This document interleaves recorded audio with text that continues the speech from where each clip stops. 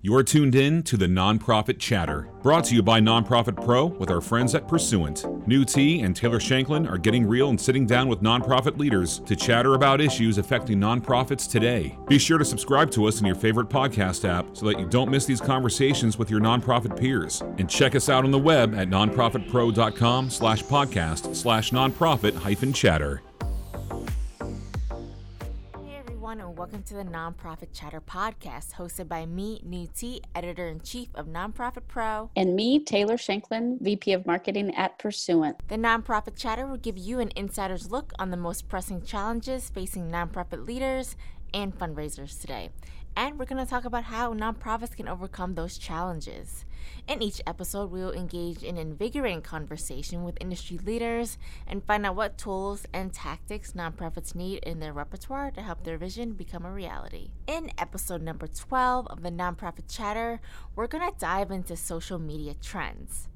In this episode, Taylor and I will be joined by Lee AC, Communications Director of Social and Digital Innovation at Mayo Clinic. Hey Lee, thank you for taking the time to join us on the Nonprofit Chatter.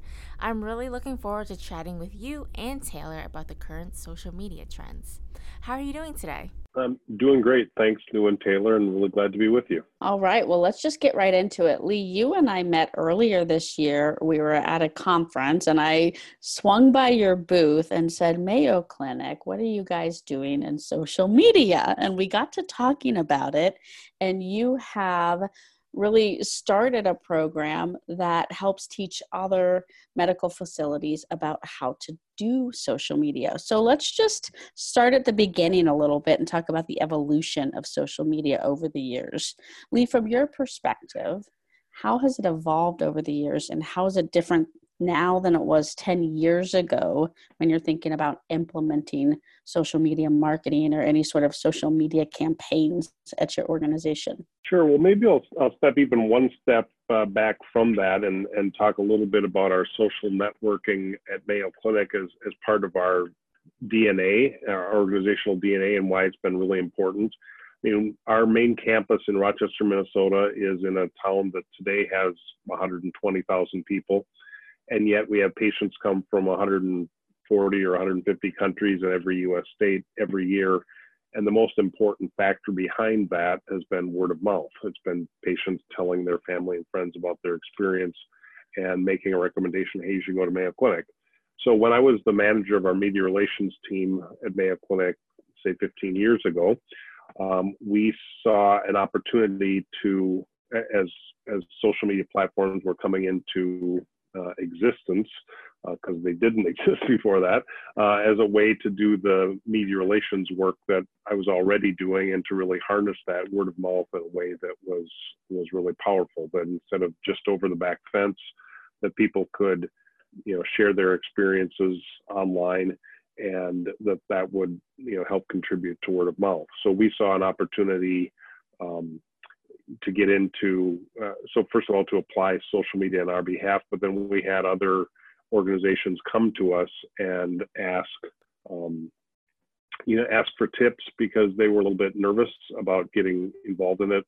And so that's how we created the Mayo Clinic Social Media Network, as a way to provide those best practices and guidelines, and also a gathering point for us to learn together and learn from each other about what's changing and how we can respond, and what are some of those best practices. And so to get to your question, over the last 10 years, a big thing that's changed is really the decline of organic content. Organic content's still important. It's still the kind of the base of what we do, but because the platforms have evolved and matured, they're much less likely to have brand content be pushed out to users. It's more about the personal relationships. And besides, no Facebook user is going to pay for his or her friends to see their posts, but brands will, and so it's kind of a double whammy there. So probably one of the biggest things then is that having a paid component to social is important, but it still doesn't diminish at all the need to have high quality content and content that's meaningful to your intended audience. Because if you're just putting money behind content that isn't great, it's going to cost a lot more to reach the audience that you're trying to reach, and it's just not going to work because the platforms want to keep people engaged. If your content is not engaging, then people are going to get off the platform. They're not going to pay attention to your content, and they don't make the money. The platforms don't make the money off of that potential engagement. So I think that's really a huge part of it. Facebook has continued to be really the mainstay of us reaching the patient audience, especially as it's starting to skew a little older. It feels weird to say that it's skewing a little older compared to some of the other platforms, but it is really the one that probably drives the most, or that definitely drives the most in terms of both patient appointment requests as well as engagement with our content. Digging into what you said about making sure your content is engaging and thinking through organizations who do need to maybe run ads now to get some of their stuff seen. Have you run into any tips that you have now based on like what works, what doesn't work? Yeah, so I mean, a big part of it is, that's why I said the organic content is foundational, that we do a lot of content that we don't end up boosting, we don't end up promoting, but we want to see the posts that are starting to do well organically, and then if we are able to pay a little money to put that in front of more people, then that will help us to, we see that the content is resonating well, then that's going to really amplify what we're able to accomplish. The other part is to target the content as effectively as you can, so that initial audience that you're showing it to is an audience that is likely to be more interested. So if if you have content that's relevant to polycystic ovarian disease or whatever, that's something that you definitely want to be showing that to women, and you want to be women in a certain age group, and particularly, and also maybe if there's been an interest in the condition listed, then you're starting yourself one step ahead, or at least not one step behind, where you're the denominator that gives you your percentage engagement is focused enough that the people who are seeing it are more likely to engage and share and comment. And because of that, then the platforms are going to be more likely to show it to more people like them as part of the ongoing rollout. Beyond that, I'd also just say, I mean, video and photos, images are essential. Text-only posts are going to have difficulty linking within, having native content within the platforms as opposed to linking out even to your website is, and it definitely needs to be an important part of the mix, because the platforms are wanting to really encourage as much of the activity to happen within the platform as possible. Yeah, that's a good point. You and I talk about that video and how video does well and can be engaging in another method to get people's attention. Yeah, definitely. I mean, written content is great, and at least on Nonprofit Pro, we do get a lot of eyes on it, but mixing up the content with video, with audio, with images, it kind of, especially on social media, when you're scrolling through the feed, the images pop up, and that's what catches people's eye. So I like how you said that, Lee. Having something to stop the thumb, as people are scrolling by, it needs to be something that's going to attract their attention. And the other point about video is to really encourage putting text over the video, so that as people are watching with sound off, that they're able to get the message. Because more often than some of us who work in the business world want to admit, people aren't always paying attention during a meeting, and they might be kind of thumbing through on their phone. And if they can get something out of the out of what they're seeing without having to have the sound on.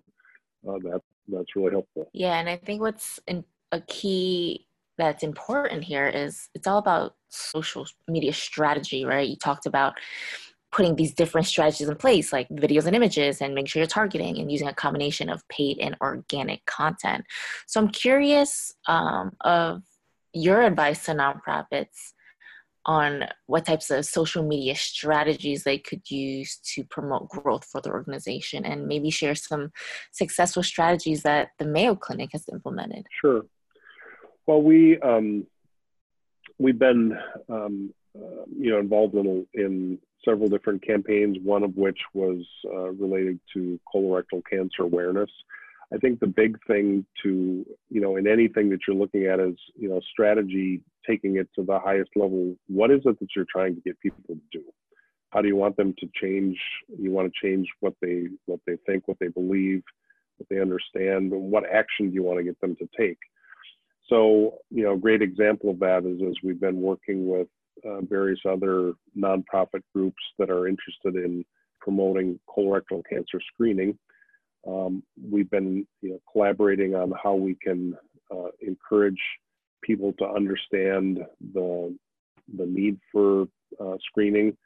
Colorectal cancer is one of the most preventable cancers if you detect it early, or if you, like with a colonoscopy, if you find a polyp, a precancerous polyp, you can remove it and it doesn't turn into cancer. And yet only about, only less than 70% of eligible people who would be recommended to have the screening are getting it. And so as a result of that, people are needlessly getting colon cancer. So our goal is to get people to understand the need for screening. And so some of that we've done is working on demystifying it, finding ways to help people know that there are lots of options for screening. And so focusing on who the audience is, what's the message you're trying to get to them. And then is when you start looking at the platform. I mean, too often we have people say, hey, we need a Facebook page. And that may or may not be true. It may be that you pretty likely do need a Facebook strategy, but it might not, necessarily be a page. Maybe it's a group, a closed group, or a hidden group, a private group. Might be for stakeholders within our Mayo Clinic staff. It might be saying, okay, let's put content on the Mayo Clinic page versus having a separate page for our specialty. So it's looking at what is it you're trying to accomplish, and then picking the right tools, the right platforms that will enable you to accomplish that end goal. For instance, if you're trying to reach women, Pinterest, is a site that has extremely over indexes on women as opposed to men. On Twitter, for instance, is really great for the journalist audience, and there are various other demographics that tend to be more active in Twitter. So it's just picking the right tools, picking the right platforms, and then there are some basics on each of the platforms that are nuanced, where you say, okay, what kind of content seems to work best within this platform, once you know that the target audience is already gathering there. Yeah, okay, so that's a good point, picking the right channels. So there's so many social channels. We talked about Facebook, there's Instagram, Twitter, LinkedIn, YouTube, Snapchat, Pinterest. One thing that I hear from organizations we work with is like it can be overwhelming. What advice do you have for nonprofits who are trying to figure out what channels that they should focus on? Maybe how do you identify what channels could be best for any particular organization's audience? Yeah, I mean, you mentioned LinkedIn as well, and these various others, Instagram.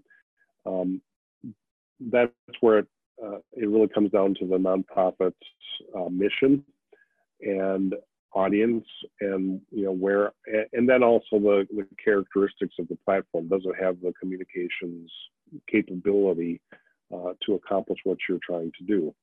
For instance, for Mayo Clinic, we have used Snapchat, but what we've done is created some filters in geo-targeted in the children's center in the maternity ward, so that moms who are having babies can post a picture and have a chance to put a Mayo Clinic children's center filter around it.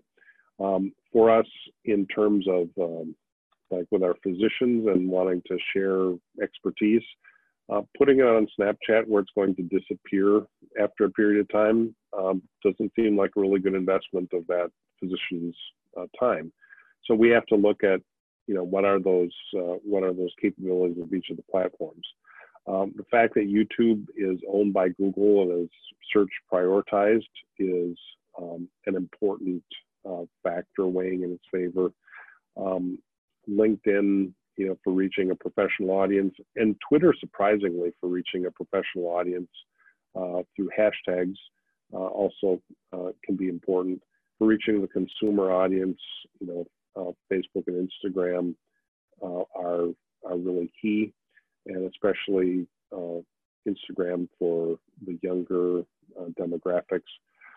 But the other point is start with understanding the platforms, getting to know which ones make sense for you, but don't necessarily try to be everywhere. Have some that seem to be the most likely to have high impact for your organization. And in our case, we have a relatively large social media team. And so dabbling a little bit in Snapchat is okay because we want to experiment with it. But in most cases, that's probably not going to play a huge role unless it really resonates with the demographic that's the target of your nonprofit. Well, and I like the point that you made about consumer audience versus professional audience. So that's something to think about if it's a corporate giving program that you're, trying to get attention for versus individual giving. I really agree what you said about focusing on do not try to spread yourself thin by focusing on so many different platforms, but focusing on the 2 or 3 that resonate with your audience and that you can do really well, because that will make a more impact on your audience versus doing it all at once and not getting the right messaging out there. Yeah, once you are able to demonstrate some impact, and that's something that we did, starting 10, 12 years ago, maybe, as we got into Facebook and Twitter and YouTube, and I was using those platforms to do the media relations work that our team was already charged with doing. And we're able to show that we got results that were significant. And because of that, then we were able to build the case internally with our leadership to say, making a bigger investment here in our own Mayo Clinic team would be important and valuable. And then beyond that, in keeping with our organization's history and just what nonprofits and what healthcare is all about, there's a great culture of sharing and of learning together. And it's not like Coke versus Pepsi. We're all here to help the patients or the cause, whatever cause we're involved in. And so creating the Mayo Clinic social media network as a place for our colleagues, not only at Mayo Clinic, but in other health-related organizations and nonprofits, to be able to get that training and share best practices is something that just resonated with our organization's mission. That's what I really love about this sector. But this sector in particular, the nonprofit sector, is so engaging, and they want to learn. They want to be a part of a community. So I agree with you there. Hey, Lee, I've got one other question that just popped into my mind, and I've heard this before from other people who are fundraising. Maybe they're social media managers at their organization, and they get this infamous question from a lovely board member just trying to do good. What's your response in coaching to people who are in a social media manager type of a role that get the request to just make it go viral? Mainly it's to get the dry heaves, I guess, right? Because, there are, and I mean, I'm sure that there are so many people in your audience who, could we have another ice bucket challenge? Let's do something like the ice bucket challenge. It's like there are things like that you, so you can, there's some principles that you can try to understand, like, tagging and shareability are important elements that, you can't make something go viral. We've had, sometimes it is, lightning in the bottle. Sometimes there are some of the seeds that you can plant and the cultivation you can do, and you can try to, set things up in a way that would encourage sharing. I mean, the whole idea of virality is that, for every, that a high percentage of the people who see the content share it. I mean, and that's why we actually emphasize shares as our most important metric, because it is people saying, not only do I like it, well, not only did I comment on it, but I want my friends to see it. And so creating good content that is share worthy is important. It's really a goal that we have for all that we do. But to be viral, it has to be really uniquely interesting. We've had some examples like that of video of one of our surgeons singing, who's really, really good. And he was singing, and another fellow surgeon was playing piano, and during a break, and it led to him getting flown out to be on the Ellen DeGeneres' TV show. And, some interesting stuff that came from that, but it's like the fundamental interestingness of the content is what it comes down to. And we've had things that we've done that we thought were really good, and they just didn't quite catch on. It doesn't mean that it's like the single, double, triple, home run, grand slam. Sometimes you're just getting a bunch of singles and doubles, but that's really what you can do. But then once in a while, there'll be a little bit extra pop in your bat. Yeah, I like that. And I like your point about sharing as a metric. I like to talk about engagement as the new metric, as opposed to just like checking clicks. And sharing, that's an example of true engagement, where someone's taking the time to pass it along, to send it forward. Great stuff. Right. If nobody shares, it can't go viral. Okay. And and so when each share needs to lead to more people seeing it, and a certain percentage, somebody who saw that one, that share also needs to share it. And so there is sort of a virality index there, a sharing index, that if less than, if 1 out of 100 people see it, and if then 1 out of 100 people who see it decide to share it, then and if 100 people see it because of that share, then you can kind of keep it going. If it ends up that it's like 3 to 5 of the people who see it decide to share it, and again, just for purpose of discussion, if 100 people each see that, that's where it has a chance to multiply. But that's where it really comes down to the quality and nature of the content, because you can pay a lot of money to have more people see it, but if it doesn't lead to more shares, then it's not going to get amplified. Yeah, if it doesn't resonate with the shares, then people aren't going to continue to share it. And I agree with what you said about videos that go viral. It has to be creative, it has to be unique, it has to be fun. But also with videos that go viral, it's hard to predict on whether it will go viral or not. So I guess the key is to just continue. You can't. Yeah, exactly. Yeah, I mean, there's some things. we had an example of, this is a video of an elderly couple playing the piano in our Gonda building atrium that I happened to see when, so another fellow patient had taken the video and uploaded it to YouTube.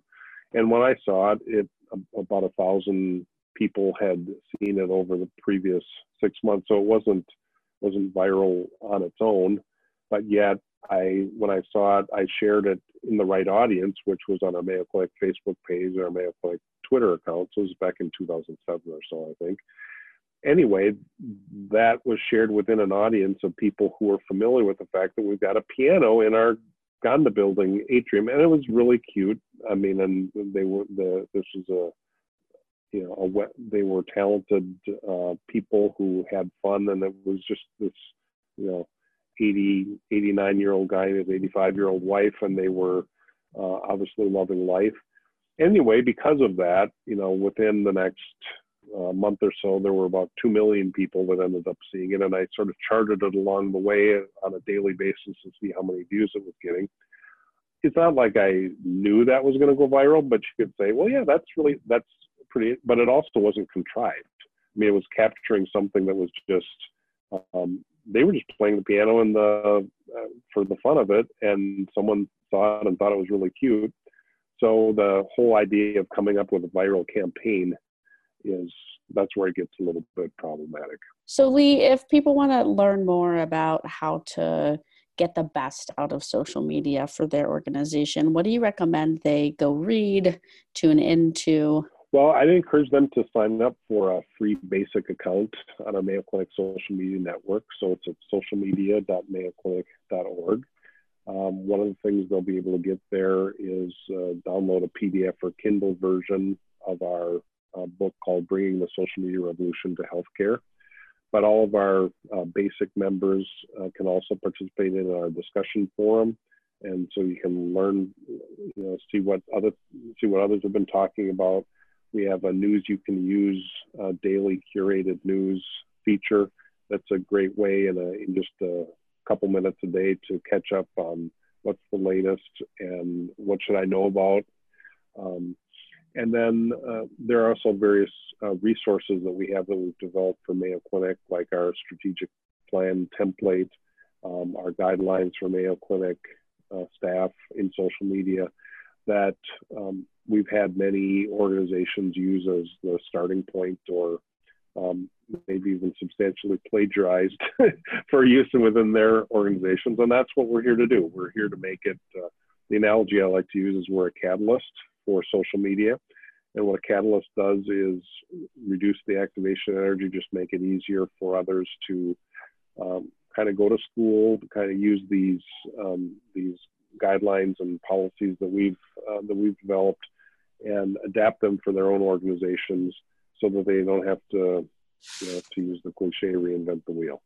Awesome. So today we talked about a lot of great stuff on social media. We talked about, social media strategy. We talked about focusing on the right platforms.